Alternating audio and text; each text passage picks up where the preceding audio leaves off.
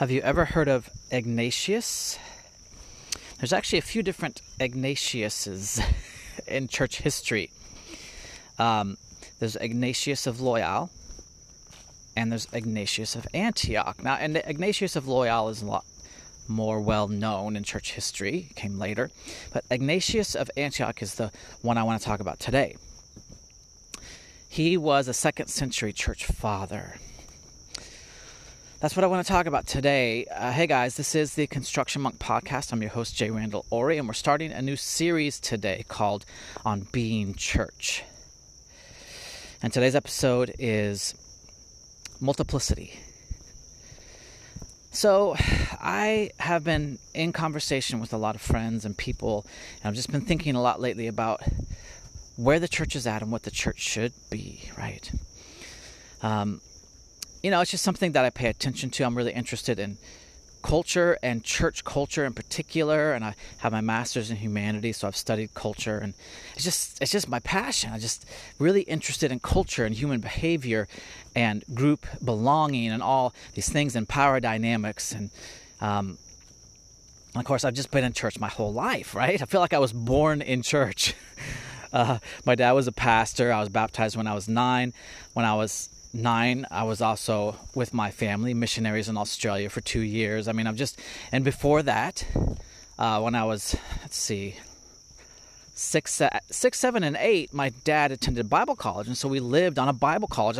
I just lived and breathed church culture, and being at a Bible college where pastors are trained. And I went to Bible college out of high school. I've been to Bible college over 8 years myself, not including the 3 years as a child. And of course, my dad's was a pastor for over 20 years. When I was in college, the first time, straight out of high school, I was in a music group called Impact Brass and Singers. Not a thing anymore. It's been long since disbanded, really. It was a kind of a group organized by the college, Ozark Christian College, to travel to churches and put on a program and kind of promote the school as well. We were like a 20-member group. It was a pretty big production, and I was the sound guy. But we traveled churches. We would travel hundreds of churches every year. And so even then, I was just soaking in all these different church flavors. It was really fascinating to me. I've just always been fascinated by church. I've always been a part of churches, involved with churches, of course, seen behind the scenes in many ways because my dad was a pastor. And, I was preaching my first sermon at the age of 17 at my dad's church. I've led small groups. I've led worship. I've led youth worship. I've just been involved in church my whole life. And as someone who's interested in culture and power dynamics and group belonging and human behavior, I've just observed the nature and character and flavor of church everywhere I've gone. I love visiting churches. I love seeing what different churches do. I love learning about different denominations, how they view things, how different denominations organize their hierarchy of leadership. Some churches are independent and they're just self-governing. Other churches have a very strict hierarchy of leadership, and they can move pastors from church to church. They just have a lot of some church organizations have a lot of hierarchy and structure and authority, and others are very loose. Some are just local, elder-led. Even local churches can be elder-led or pastor-led, congregational, where you vote. Others, it's like the larger organization, the out-of-town organization decides who your pastor is, and they get involved in governance. There's just so many different ways that we can approach church, and that church has been approached throughout the years, throughout the centuries. And then I've studied the history of the church over the last 2,000 years. And of course, I read the Bible. I just have a great fascination and interest in church culture. But what I want to talk about in this series is, I want to try to flesh out what is the church and what should the church be and how should the church look? What should our fellowship look like? Church isn't something you go to. Church is something you are. We are the church. You don't go to church. Church comes to you. No? Really, we are called to be the church. And when we fellowship, yes, that's great. We're supposed to get together to learn, to encourage one another, to find camaraderie and fellowship. But like, we're the church all the time, 24/7.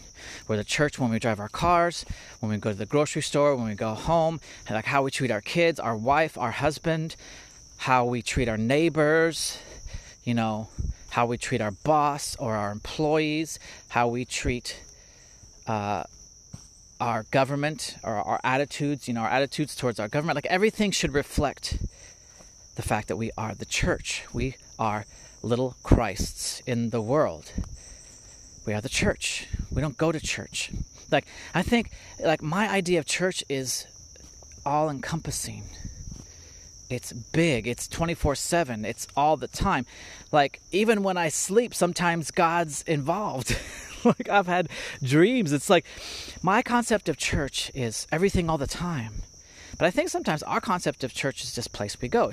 We have a boxed-in idea of church, which is literally in a box, and also structurally in a box, and also theologically in a box. And there's so many church boxes sometimes. I think, man, let's blow some of those boxes apart. So, I hope to blow some boxes apart. I hope to challenge you in this series to think about what church should be, and personally, what it looks like for you to be the church. And also what kind of church you want to be a part of, right? I think I'll get back to Ignatius, by the way. I haven't forgotten about Ignatius of Antioch. But I think that a lot of times we're so passive in our church, in our concept of church, in our participation with church, right? Like, the reason we go to church is because church has already been established, right? Like, I'm sure if you're an American or a Westerner, like, you have like hundreds of flavors of church to choose from. There's so many denominations. Like, even in your own little local city, town, there's probably a lot of different churches you could go to, right? And so the idea sometimes is like, well, church is already established. It's already out there. It's like a product. And I get to pick which product I like. Like when you go to Walmart and you're trying to pick a microwave and there's 20 on the shelf, and you can get a red one, a white one, a black one, a chrome one. You can get a big one, a small one. You can get one with all the bells and whistles, or you can get the basic. And we approach church the same way. Like, we're consumers. What church fits our needs, fits our flavor, fits our taste, fits our beliefs, our ideas. And so church can become a consumer kind of thing for us, and we're just passive consumers, and the product is already put together, and we don't get to actually have much influence in the product itself. We just get to choose which product we want, and how much we're going to be involved with it, right? Like, even like with a microwave, you buy it, but how much are you going to use it? How are you going to use it? What are you going to do with it? Like, that's how we view church. We have a very passive, consumeristic approach towards church. And so therefore, I think we don't have a concept of shaping church and actually helping form church communities. Church is something other people do for us, and we go and we participate, but it's already set out. And I would also say at many churches that is the case. Like, most churches I would say I've ever been to are always begging and pleading for their congregates to get involved. And like, my church has these cards in the pews, and it's like these different ways you can get involved, and most churches do. They want you to get engaged, right? There's small groups. There's lots of stuff beyond the Sunday morning. Most churches, there's events, there's programs, there's youth group, there's small group. But like, there's these cards, right? And you can check the box, how to get involved. But it's already laid out for you, right? And while most churches really struggle to get people involved, I would say a lot of churches also don't allow people to be that involved. And that's been my experience. Like, I've always done the stuff. I've preached sermons because my dad was a pastor. One church I went to was an elder-led church, and there were 2 preaching elders, and I was on task, or I was on route to become a 3rd preaching elder at that church, and then we moved and it didn't happen. But like, I've just been involved in churches in many different ways. I've led small groups. But most of the churches I've been to, the level of involvement I desired was not available for many different reasons. One, didn't have a degree. I didn't have a Bible degree to do some of the things that most churches would require a Bible degree to do, to preach, to lead. I've just always found a lot of closed doors when it's come to my particular desires and calling. So I think churches, in some ways, really crave involvement, and in other ways, there's a glass ceiling when it comes to involvement. And there's the pre-prescribed boxes you can check when it comes to the church box, but you can't write in your own box. You know how, like, when you were a kid and you sent that note to the girl you really liked when you were in second grade, and you were like, "Do you like me?" And there was two boxes, and one said yes and one said no. And you're like, this is maybe not your personal experience, but you've heard of this. Like, she wrote in a third box that said maybe, and she checked that, and you were like, darn it. What? You can't write in your own box. Churches are often that way. They're like, you can't write in your own box on the cue card in the back of the pew when it comes to how and what you can do here. It's pre-prescribed. It's boxed in. You can't break out of the box. A lot of times that's been my experience. I think that's true. Churches are like, oh, we really need people to serve in the nursery, to serve in the programs, to help, be a cog in the machine of church, right? But it's like, well, hey, what if I have a specific calling from God to serve a specific way, and what if there's not a box for that? Well, my experience is most churches have said, well, if it's not in the box, if there's no box for that, then I'm sorry, but we don't need it and we don't want it. Thank you, but no thank you. I said I would get back to Ignatius. I will get back to Ignatius. I'm trying to remember that. But my point is, I think oftentimes, we go to church and we don't have a concept of being the church. And I think the way church is structured is a big part of that. I don't think churches are often structured to raise people up, to really grow people to a place of discovering their giftings and how those giftings fit within the local church body. And we'll get into some scriptures that talk about the church as a body, where all the members are really leaning into their calling and doing their part and helping build the church up to be what it's supposed to be. We'll get to that. But first I want to get back to Antioch, or Ignatius of Antioch. So he was a 2nd century dude. He was one of the church fathers. I think these were called the apostolic fathers. And in many ways, a lot of these 2nd century guys had direct contact with the 1st century people about, like Paul and John, the 12 apostles, Peter, So that these 2nd century apostolic fathers were called apostolic because it comes from the word apostle, because they actually had direct contact with the apostles. And so they were leaders, but they had this kind of unique and really cool position because they had been trained and taught and commissioned by the original apostles. So they were called the apostolic fathers. Ignatius was one. Polycarp was another. I can't remember. Was it Origen? No. Origen was later. I think he was 3rd century. Anyway, so Ignatius of Antioch was one of the apostolic fathers. He was, he had real life contact with the original apostles. Isn't that cool? But man, so there's a couple of things that he kind of did that were noteworthy. He wrote some letters. He was arrested for being a Christian. Wasn't uncommon at that time. Hadrian was the emperor at the time, and there was not universal persecution of the church at that time. That didn't come till about the 3rd century under, I think it was Diocletian.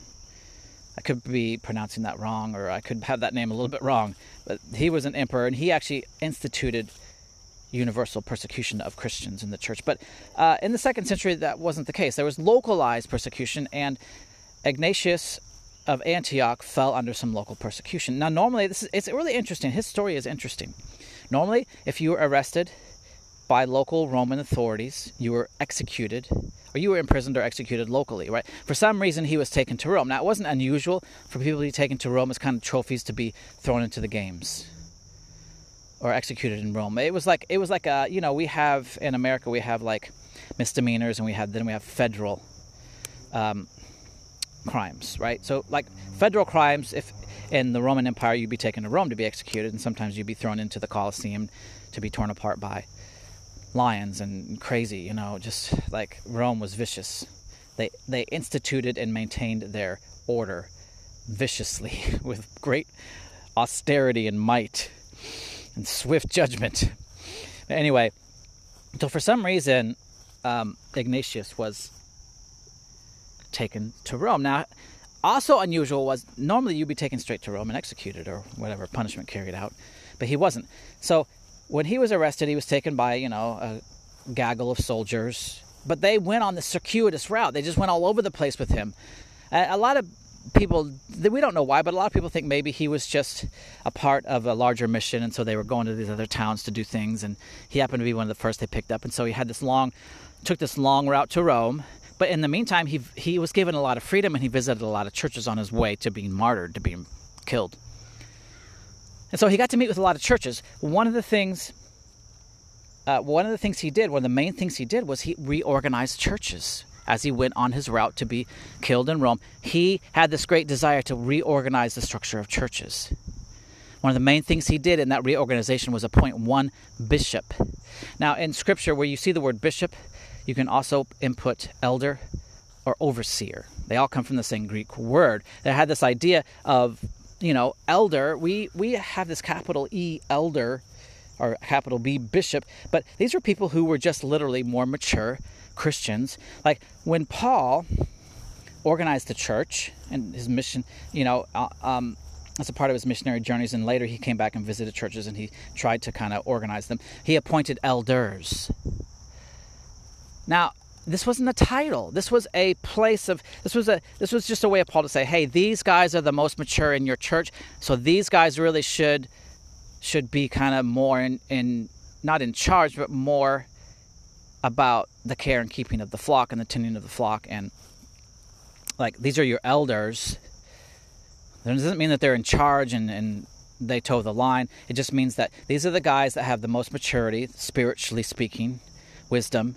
And so, like, if there's matters of dispute or if there's, issues, these are the guys that should really take charge and lead the way. But elder just really meant a more mature person. But get this, Jesus, what did he do? His model was 12 apostles to lead the church. Paul followed that model when he established leaders in the church. He established a multiplicity of elders to lead churches. That's why this episode's called Multiplicity, right? Both Jesus and Paul thought it was a good idea to have a multiplicity of mature leaders guiding a church, not one. Now, Ignatius, for some reason in the 2nd century, decided to do the opposite. He decided to appoint one supreme leader in every church, one bishop. I don't know where he got this idea, but he did. And that's what he did. So he forever changed the culture of church by establishing this idea of, hey, churches should have one main leader, one big, like really, really super mature elder who's in charge. That was Ignatius of Antioch. One of the other things he's known for is he's one of the first ones to use the word universal to refer to the church, the universal church. That's where we get the term the Catholic Church. Catholic just means universal. I think Catholic is probably a Latin transliteration because it's not the Roman Universal Church, it's the Roman Catholic Church, and now it's the oldest, kind of institutional church we have. It became Catholic in the 2nd century, you could say, and it became Roman in the late 3rd century when Constantine made it officially, the religion of Rome. Yeah, the official religion of Rome. Like, man, the church has been through so many changes throughout its history, structurally speaking. Some of those changes are probably good. Some of them were probably necessary and helpful for the times that they were made in. But here's something about history and culture: is it's compounding. It's like the story of the wife who always cut the end of the ham. Like, she would have a leg of ham. She would always cut a big chunk off. It was like a Thanksgiving tradition. She'd put it in. She would cut the big part of the meat off that was still usable, throw it in the trash, and she would bake the ham. And one day her husband said, "Why do you do that? Like, you're wasting meat." And she's like, "Well, I don't know. That's what my mom did. That's kind of the Thanksgiving tradition." And so she's curious. She called her mom. She's like, "Mom, why do you cut this big portion of the ham off, throw it in the trash? It's still good." She's like, "I don't know. That's what my mom did." And so this lady called her grandmother and said, "Grandma, why do you cut this big portion of the ham off and throw it in the trash as a part of Thanksgiving tradition?" She's like, "Oh, well, I had a small oven and a small pan." Sometimes church traditions, church structure, it's that way. It's like, well, why do we do this? Well, I don't know, but they did it 1,000 years ago. They decided they needed to do this, and we've done it ever since. And maybe 1,000 years ago it was necessary in the moment for a time, but maybe now we just do it because we've always done it, and that's the way it's always been. But have you ever stopped to think about why the church is structured the way it is? Well, one of the things I can tell you is in the 2nd century, a guy named Ignatius of Antioch decided there should be one bishop, one leader of the church. And it's been that way ever since. One bishop. Jesus and Paul thought there should be a multiplicity of mature people leading, teaching, pastoring the church. Interesting. A lot of other changes happened when the church became co-opted by Rome. A lot of changes have happened throughout the years, and we'll continue to talk about some of those things. Good or bad, the church has gone through a lot of iterations and changes and adaptations over the years. I think it's important at this point to stop and say, well, are all those necessary? Are they still working? Is the way the church is structured, imagined, envisioned, and enacted, is it good? Well, where's the church at right now? The church is in crisis right now. Maybe not your specific church. Maybe not churches everywhere. I mean, I would say third world churches are being persecuted. First world churches are falling apart. They're losing traction left and right in culture. First world Western churches are suffering from complacency. Third world churches like in China and in the Middle East are suffering from persecution. But guess what? Those churches are growing. Russia, China, they've persecuted the church for hundreds of years now. And those churches are exploding. And in the West, the churches have been privileged, wealthy, comfortable, and they're shrinking. They're dying. They're in crisis. Like, you think America's bad if you live in America.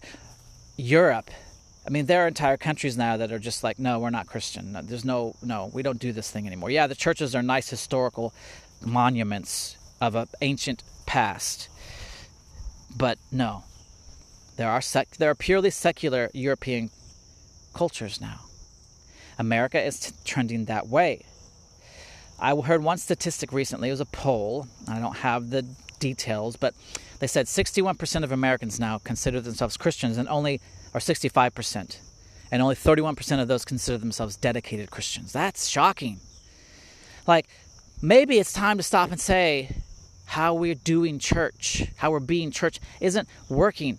Maybe it's time to stop and look at how we are doing church and being the church. Maybe we need some changes. Maybe we need to look at some things from the past, consider. Maybe we need to take back in some things we've thrown out as the church has progressed. Maybe this idea of a multiplicity of leaders is a good idea, not just one guy on the stage with a microphone telling everybody what to believe, casting the vision for everyone. Maybe a top-down, one-person kind of control of the church isn't the best. Maybe it would work in some situations, maybe not. But part of my point is, the box we've accepted as church, maybe we don't need to just be stuck in the box and we can't really ask the questions. Is this the way the church should be? Or is this the way my church should be? My church, I think I talked about those cue cards, right? Where you can check, you can get involved, nursery, youth, you can be an usher, you can be a greeter, you can try to be in the praise band, but you can't just play the cymbal or the cowbell. You got to actually have some musical talent. Like there's those boxes, right? And The card says everybody gets to play. It's not always been my experience. It's everybody gets to play as long as you want to check a box. But what if your giftings are outside the box? Well, what are your giftings? Is your church helping you discover your gift, fan it into flames, cultivate it, and then give space for it to be expressed and exercised within the church body? Like, is your calling and your gifting working with kids in the nursery? Cleaning up the church after the service? Serving communion? Is that a calling, or is that just a pre-prescribed role in the big box church? Are you just checking a box from a list? Or are you really searching out your personal passion and calling and trying to live that out in the church? Like, there's a big difference between pre-prescribed roles in the function of an institutional gathering and building, and a person who's really leaning in and saying, God, what have you put in me to be and do as a Christian? And how can I do that and serve in my church using this specific calling, this specific passion, which you've created me for, which you've planted in me, and which you want to draw out of me? Like, man, there's a big difference between the unique calling God has for you as a Christian, as a member of a church, and the pre-prescribed boxes you can check on the cue card in the back of the pew on Sunday morning, right? I've done that. I've checked the boxes. But I've also experienced the fact that, or the reality that my calling doesn't always have space in churches to be exercised. It's often rejected. It's often squelched. It's rarely, if ever, been cultivated, seen, drawn out, and given space to be exercised. That's for sure. I think part of that has to do with this one thing, with Ignatius of Antioch, that he decided there should be one supreme leader in a church instead of a multiplicity of leaders. And so, like, practically speaking, if there's one leader, then that person is the leader.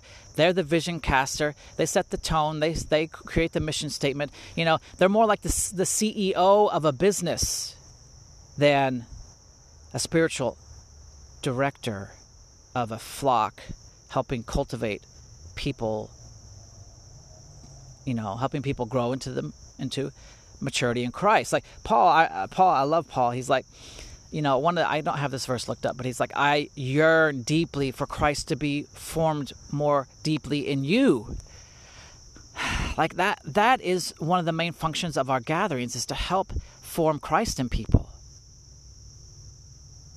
Not to just educate the mind with good ideas, not to just get people, quote, saved and baptized to say the sinner's prayer, but to get people inculcated into a process that leads them to grow in Christ, to become more holy as God is holy, to get in contact with God, to know God more deeply, to discover their identity as they discover God. Like, I truly think the core heart of God is to draw us closer to Him, to make us more like Him, which in the process makes us more who we're supposed to be. Our gatherings, our church gatherings, fellowships should be for that purpose of helping draw out in people their true God identity by helping them draw closer to God. And in the process, the church will just naturally start to be this organic fellowship of people all leaning into their giftings and their identities, their God-given identities and callings and mission. And together, as each person discovers their calling and exercises it and is given space and is led by mature elders into that place, into their own identity, calling, and then to serve and pour that out. Like, as that happens, what you have is a very organic, functioning, healthy church. Let's go to some scriptures, because I really like, Scripture kind of uses this metaphor of a body with many parts. And I think it's 1 Corinthians. I'll jump there now.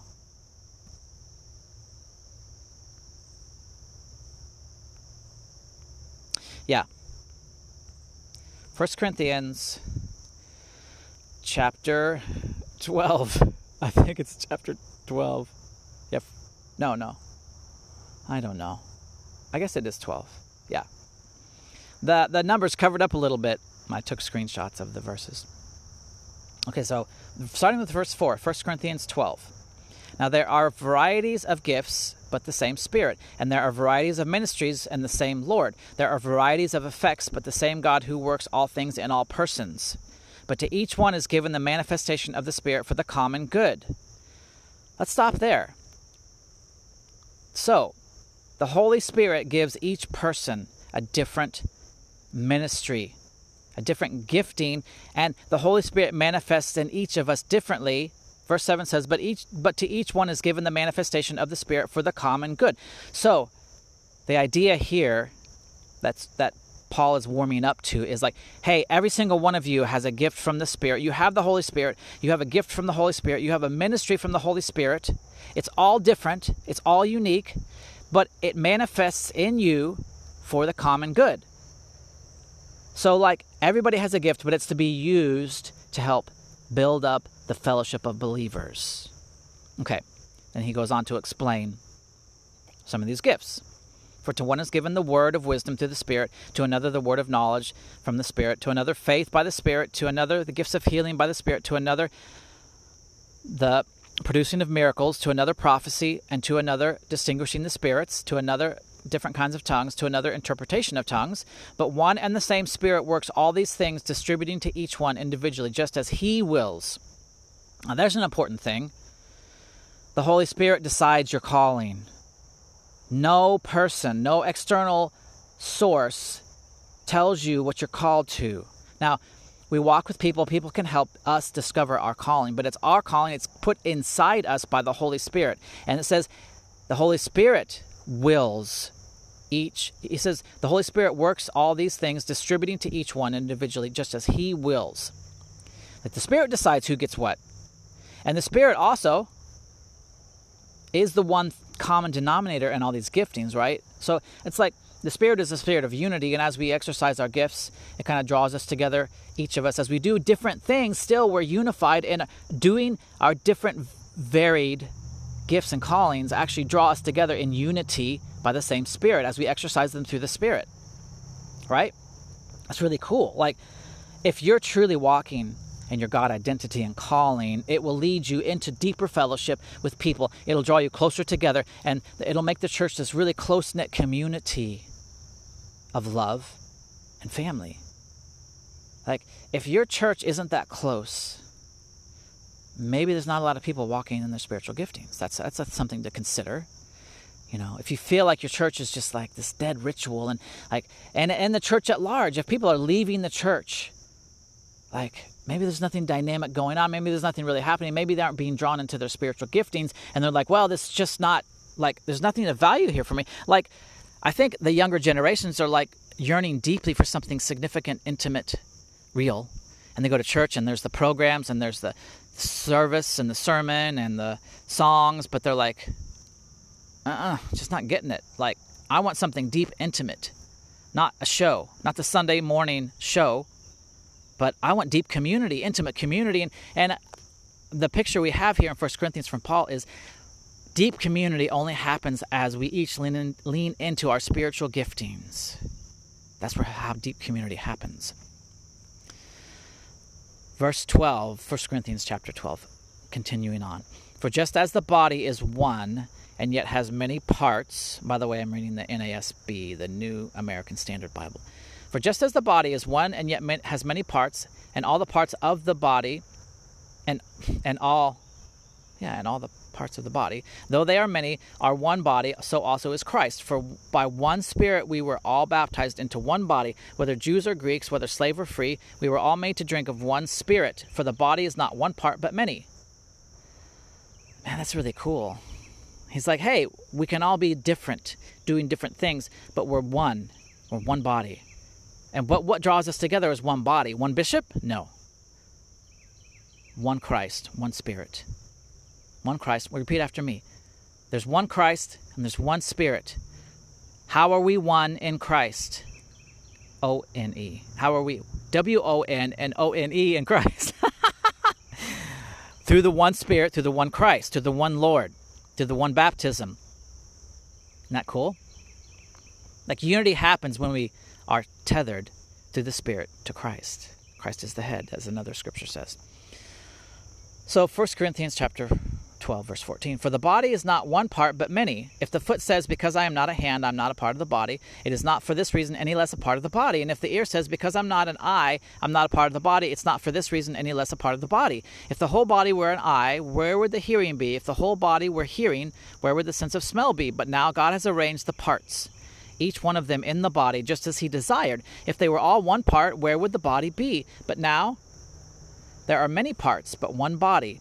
And the eye cannot say to the hand, I have no need of you, or again the head to the feet, I have no need of you. On the contrary, it is much truer that the parts of the body which seem the weaker are necessary, and those parts of the body which we consider less honorable, on these we bestow greater honor, and our less presentable parts become much more presentable, whereas our presentable parts have no need of it. But God has so composed the body, giving more abundant honor to the part that lacked, so that there may be no division in the body, but that the parts may have the same care for one another. And if one part of the body suffers, all the parts suffer with it. If a part is honored, all the parts rejoice with it. Now you are Christ's body, and individually parts of it. Man, there's so much deep and rich truth in this. We're all parts of one body. There is a multiplicity of parts. There is a singularity of unity as one body. But here's the thing. I had this phrase called the church of like parts. Typically, what we find in churches is all the hands get together because they really like being the hands. And Paul's talking about this. Like all the eyes get together. They're like, man, it's so good to be eyes. Like, man, shouldn't we all be eyes? Because like typically a lot of times what you have is, your part is your part and it's really good. And so you can be a proselytizer of your part. You can be like, man, I'm a foot. Dang, look how, man, just think about the body without the foot, right? You couldn't stand. I mean, so what? The leg, the torso, like, man, without the foot, where would you be? And so the feet all like to get together and just talk about how good it is to be a foot. And they're like, yeah, then let's try and get some other people to be feet. Like, we can all get caught up in the joy and the goodness of our part. And sometimes we become proselytizers of our part. And then sometimes whole churches just get lumped together as one part because they think that part's so good. And then you have the church of like parts where all the hands are over here separate in their own little church, and all the eyes are over here separate in their own church, and all the sense of smell is over there, and you have all this segregation, right? And we see this, the division in the church is ripe, I think, because we haven't understood how to be a multiplicity of many parts, but one body. We favor special truths, special parts, special functionings over others. That church may be focused on missions. This church may be focused on the poor. That church may be focused on in the inner city. This church may be focused on the suburbs. That church may be focused on prophetic giftings. This church may be focused on gifts of the Spirit. That church may be focused on teaching. And in some ways, like, it wouldn't be so bad if each individual church wasn't so isolated. If there truly was this concept even in one city of all the churches are working together to minister to their city, it wouldn't be so bad. But as it is, that's not even good. It's not good to isolate parts in local bodies and just have one body that's full of a bunch of hands. But here's the other thing. When there's one bishop, proselytizing of a part gets even more ramped up and possible. If your pastor is a foot, he may just preach sermons about how good it is to be a foot and how everybody, and then you've got all the congregates. If you have this single bishop who kind of dominates the church and dominates the vision and dominates the messaging, you may have a church that emphasizes a very limited amount of parts in its local body. And so you may have a pastor who's an eye. And then what does he do? He creates a bunch of congregates who are also eyes, who see this eye, this part displayed in front of them. They're like, wow, this is my pastor's passion, so now it's my passion. You can have pastors who are more passionate about their passion than the individual passions of their congregates. And so they're not creating a multiplicity of parts in a local body. They're creating a singularity of parts, or very few parts. Then they're not truly pastoring people into their unique giftedness from the Spirit. They're simply trying to pass on their own passion. And then you have a church that has a singularity of parts instead of a multiplicity of parts. What Ignatius did has had far-reaching effects in the way we do church today. I think a multiplicity of elders creates a multiplicity of parts. When you've got 12 or 20 or 30 mature elders all capable of preaching, teaching, leading, pastoring, discipling, you're going to have a more diversity of parts, giftings, callings displayed in the leaders of your church and put on display for people who are new to Christ and growing. And then you're going to have a lot of different flavors in front of you, of a lot of different examples of what your calling could be, right? So it goes like, I'll just tell you, it's taken me a long time, a lot of effort to discover my calling, lean into it, fan it into flames, and see it mature, right? So there is a process first of just trying different things out, right? So I would say you should have a lot of options in front of you when you're trying to discover your gifting within the church body and your part. But often we have one or two. There's the lead pastor, there's the senior pastor, there's the associate pastor, there's the youth pastor, there's the worship pastor, sometimes there's the administrative pastor. But there's the teaching pastor sometimes. But practically speaking, usually there's one or maybe two people behind the pulpit as the main example of what it is to be a Christian, to walk in your giftings, right? And so you may only have one or two different examples of different parts in your church. That's not a great multiplicity of parts. And so you may not have a great example of a lot of different possibilities when it comes to your calling. And guess what? Your God-given calling may have no manifestation in your local body. There may be nobody in leadership modeling your part for you to catch it. There may be nobody in your body that actually cares about your part. And so you may be a Christian trying to discover your part in a church that has no concept of your part.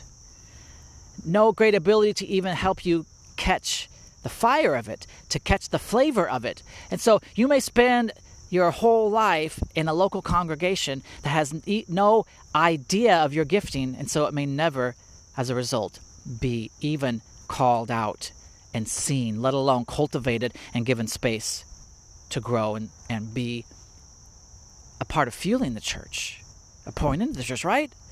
Man, this one change in the 2nd century by Ignatius, I think, has had dire effects in the church because it's taken a church that's meant to have a multiplicity of elders for the purpose of displaying a multiplicity of parts, and it's narrowed it down to one bishop, one part, one example of one person following Christ, so that everybody can only have one person's example of what it means to be a Christian. But the church is a body of many parts. I mean, how many parts are in a body? It's like over 2,000 parts make up the body. There's so many different systems in like a physical body. I'm talking about human body, right? There's so many parts. I think Paul Paul didn't really know that, I don't think. Now, he traveled with Luke, who was a physician. So, they knew there were a lot. They might not have known there were 2,000, but they knew there were a lot. And so, I don't think Paul uses this metaphor of body flippantly or lightly. He knows there's so many different parts that make up a human body. And so he's like, hey, hundreds of parts make up a human body, and hundreds of different people with very different giftings should make up your local church body. Man. I greatly lament the reality that there is not a great multiplicity in every local body. And let me jump to another scripture. I think this might be Ephesians, but Ephesians really gives this idea that we only grow into Christ, into maturity, when you have a multiplicity of parts.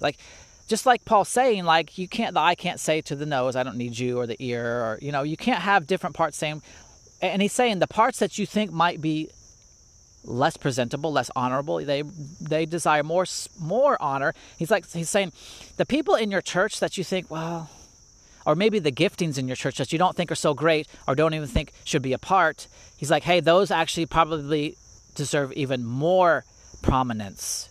Maybe you don't think gifts of the Spirit are that great.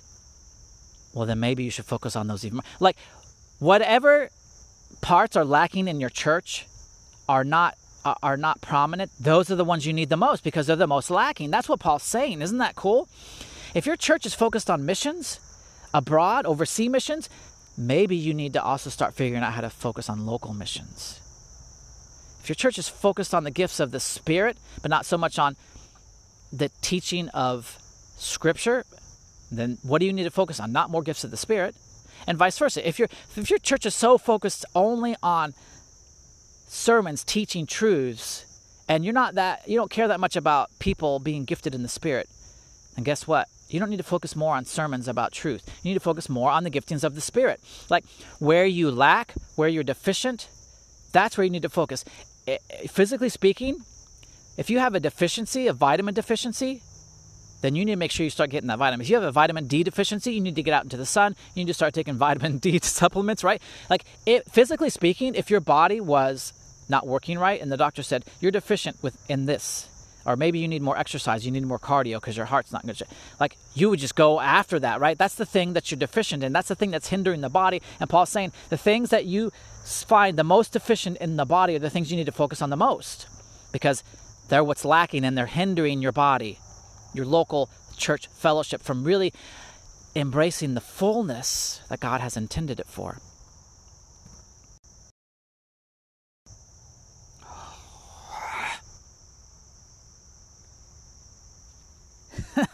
Sorry. My phone is glitching today. Sorry. So, I'm just having some troubles. Bear with me. Oh my goodness. We'll get through this. Let me see if I can find this verse. Yeah, Ephesians. This is cool. This is Ephesians chapter 4, verse 15. But speaking the truth in love, we are to grow up in all aspects to him who is the head, that is Christ, from whom the whole body, being fitted and held together by what every joint supplies, according to the proper working of each individual part, causes the growth of the body for the building up of itself in love. As each part does its work, this one says, according to the proper working of each part. The NIV says, as each part does its work, it causes the body to grow up, being built up into the head, who is Christ. Man, it's not enough to have even half the parts working. Think about a physical body.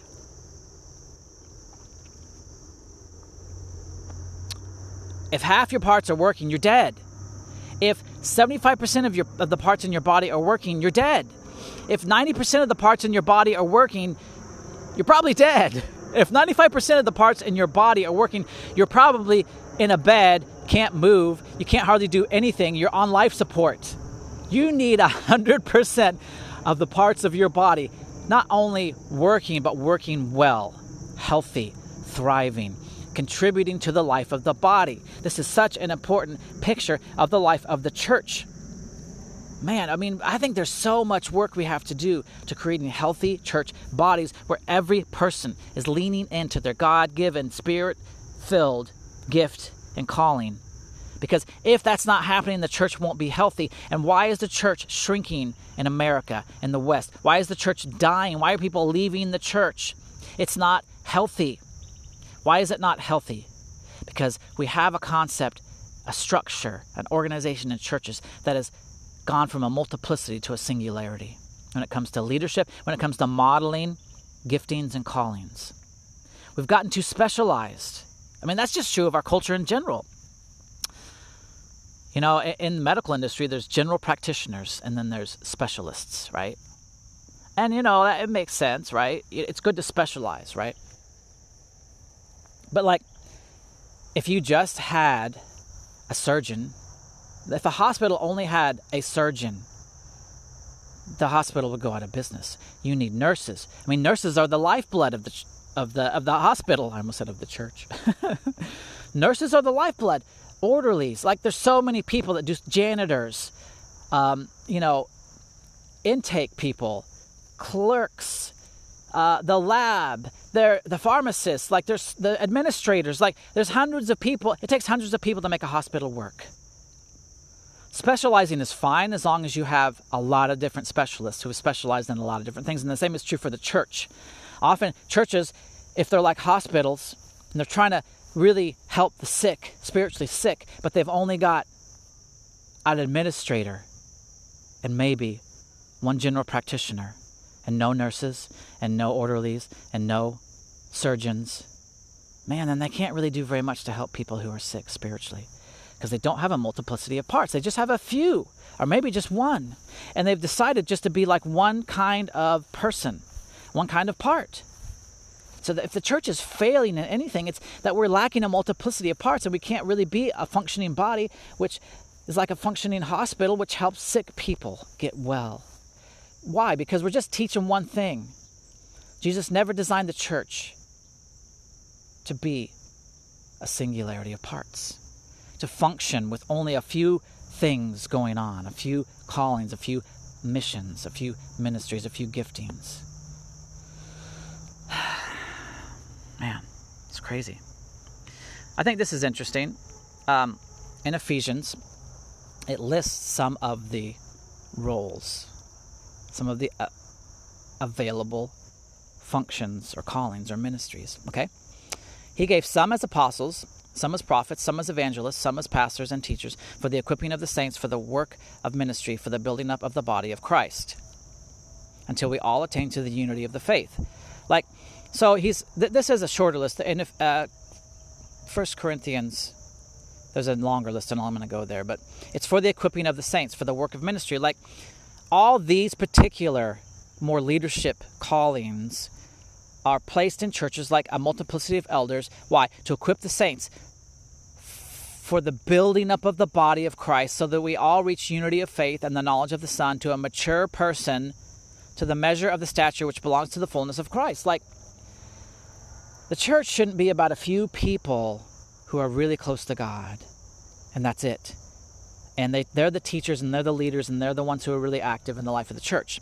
They're the ones that are supposed to create a church that is very active in every part. They're supposed to equip saints to be built up as a body, to reach unity in the faith, to have a greater knowledge of Christ, to be mature, full in Christ, reaching the full measure of a full stature. It's like full maturity. Like, if there are some people in your local body who are kind of the elders, who are a multiplicity of elders, their job is to create more of themselves, to be lifting people up, always up. The church should always be raising others up. You should always be training your replacement. Like, that's just true. In any situation, in any group, organization, the current leaders should always be raising up their replacements. Why? Because they're not going to always be there. And they can't do everything, right? Moses had this problem. The first century church had this problem. The apostles were teaching, and then some issues arose, and they appointed some deacons. They appointed other people to handle those things. They knew how to delegate. They raised people up, and they picked people who were strong in the Spirit, not just people who could do stuff and check boxes and fill pre-prescribed roles. They were like, okay, who's really strong in the Spirit? Why? Because it's important that you know your spiritual gifting when you try to commit to a calling, because that's the most important thing.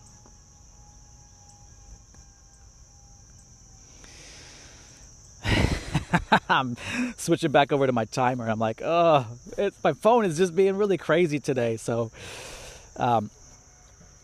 actually, I wanted to go back over to 1 Corinthians chapter 12 and their list of callings. I think this is interesting, so we'll go there.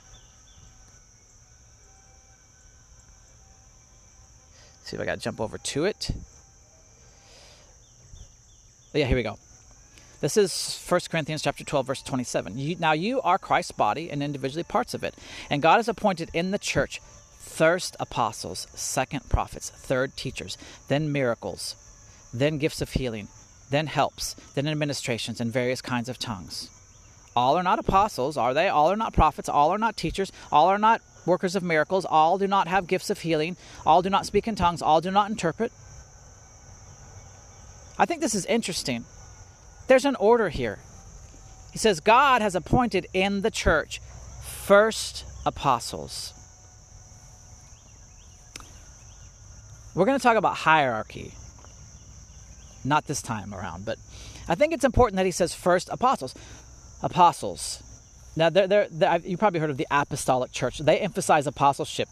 Like, this is their thing. Like, some churches emphasize a succession of apostleship, right? Like, Like Peter laid hands on people and appointed them as apostles, and those apostles laid hands, and then down through the centuries, everyone's been laid hands on, and well, that sounds nice, and the Eastern Orthodox really takes this a lot more seriously, a succession of apostleship. And being, to be a bishop, you have to be laid hands on by a bishop who was laid hands on by a bishop. That traces all the way back to Peter, or one of the first 12, right? I mean, that's just not really practical anymore. I don't, and I don't think the Spirit has to be passed on so literally, right? But I think there's a reason that here Paul mentions that God first appoints apostles. Apostle literally means sent one, an emissary, an ambassador, a proxy. An apostle is someone who knows the character and heart of Christ so well. It's like they are the heart of Christ in a church. They are a living example of Christ Jesus in a church. They have a deep spiritual connection to the person of Christ. Paul said this. Paul called himself a late-born apostle. Apostles were defined as people who had actually lived with Jesus, been taught directly by Jesus, had spent time with Jesus. Paul comes along after Jesus dies and says, I actually spent time with Jesus. I think he even names it like 14 years in the desert. He says, I actually spent time with Jesus. That's why I'm an apostle. Apostles are people who have really spent time with Jesus, who know Jesus so well, who can embody the heart character of Jesus. Why? Because a church should first be centered around people who know Christ. Why? Because we're Christians. Because we're followers of Christ. We're disciples of Christ. You can't disciple people into Christ if you don't know Christ. And if you don't have someone in your church who has a deep, mystical, spirit-connected embodiment of Christ, are you even the church? How well are you being the church if you don't have the central figure of the church displayed in front of you? There's a reason Jesus' model was discipleship, because Jesus displayed a kind of life, a way to live, a way of living as a godly person in the world. It was a way of life, and so he said this has to be passed on life to life, person to person. This was his model. Not instructions and rules and good thinking and good theology or even good orthodoxy or orthopraxy, but people who really know Christ, living in Christ likeness so other people can really know what it looks like to live in Christ likeness. I mean, this is so important. This is so, critical in the church. I'm checking my time. I don't have a lot of time left. First, apostles. Why? Because we need really good examples of Christ in our church first. Second, prophets. Why? Prophets had words from God, specific words. It's so important for your church to have someone saying, hey, this is really what I think, or this is really what God's speaking to me about the life of the church, the state of the church, the state of individuals. Prophetic words are, hey, I really see in you a gift of this. Like, prophets can call out people's gifts. They can call out vision for the church. They can help give direction for the church in times of need. There is a real direct connection to God from a prophet, and God speaking through a prophet about callings of individuals and vision for church. Prophets are so important. Third, teachers. Now the other I think one says preachers in Ephesians. Let me see. Try and find it. Evangelists, pastors are mentioned fourth here, and teachers. So this, Corinthians doesn't mention pastors. There in Ephesians it mentions pastors fourth. Here it mentions teachers. I think teacher and pastor are fairly similar. Not always. But here it's teachers is mentioned third. There pastors is mentioned fourth and teachers fifth. Think about that. Most churches are centered around teaching pastors, right? Now I think pastoring is more spiritual soul care. Teaching, a lot of churches just have teachers and that's it. They don't have apostles, they don't have prophets, they don't have a lot of gifts of healing, they don't have a lot of these other giftings. They have a teacher who isn't necessarily a pastor, because I think pastoring and teaching are different. Like, you need a good teacher. Most churches are centered around one good teacher. Sometimes that teacher is also a good pastor. Sometimes that pastor might also have some prophetic giftings. Hopefully that pastor has some semblance of apostleship. But that's not always true. I think a lot of churches are centered around this one person who might be a good teacher, charismatic, may be a good pastor, good at soul care, but they may not have much else going on. And so, and the thing is though, my recording cut off, so I don't know where it cut off, but no big deal.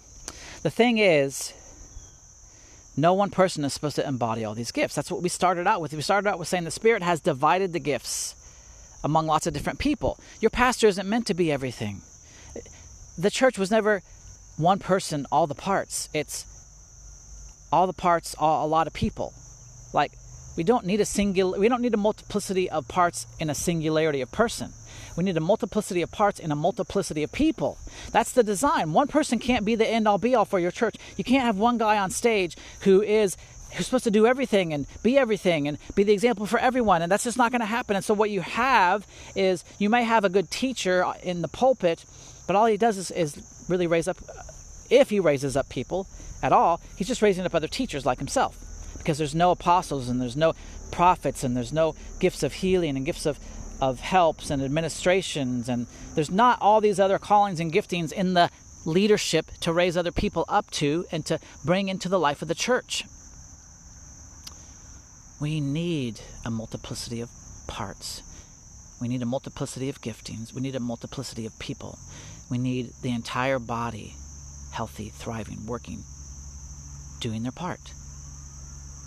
The church is meant to be a multiplicity of people with a multiplicity of parts. Not a church of like parts. All right, man, this is just the beginning. We're going to spend a lot of time talking about church culture, what the church is meant to be. But the first thing I want to encourage you in is, I think the biggest thing is you have a part to play. Figure that out. Spend time in prayer, in scripture, reading, studying. This is so important. You're not passive. You're not a passive member of your church. You're not a passive congregate. Church is not a product to be consumed. Church is a group of people on fire for God, discovering their individual spirit-led calling and gifting and fanning it into flames, helping it grow, and then exercising it in the body. Man, it's so much bigger than a lot of times what we see and what we're participating with. So my first encouragement is discover your gifting, lean into it, walk in it, learn, grow. God can lead you even if your church isn't. The second thing is, it's not meant to be one person on stage, one elder, one leader, one preacher, one pastor.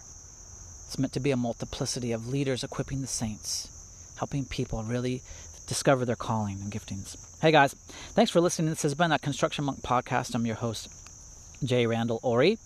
You can catch more content at www.moderncontemplative.com. I appreciate you guys listening, and I'm really excited about this series. I really hope it challenges you to think about your role in church and the kind of church that you are a part of and how to make it better. That's the whole goal, is how can we do this church thing better? All right, love you guys. Bye.